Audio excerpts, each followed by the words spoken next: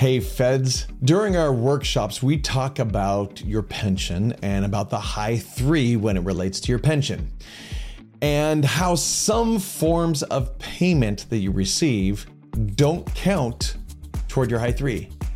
They just don't work. So you can't add that in there as building up your High3. One of those is overtime.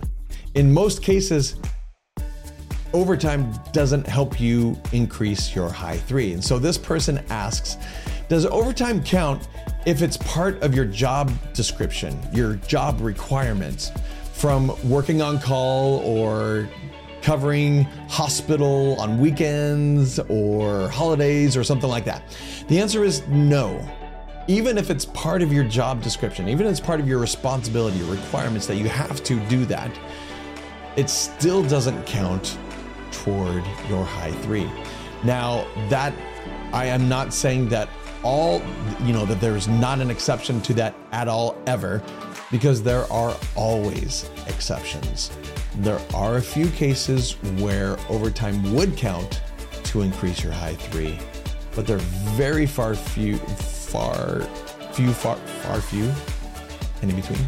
Boy, I just messed that up. You get what I'm saying though, right?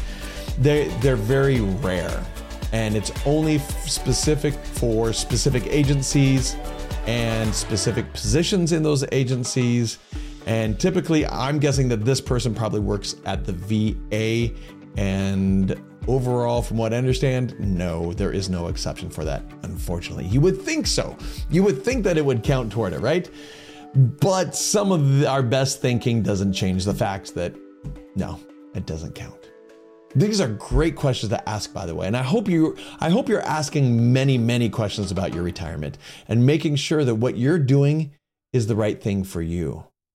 You can come to one of our workshops, learn about all the ins and outs, and then you can know what questions are the best ones to ask. So come join us.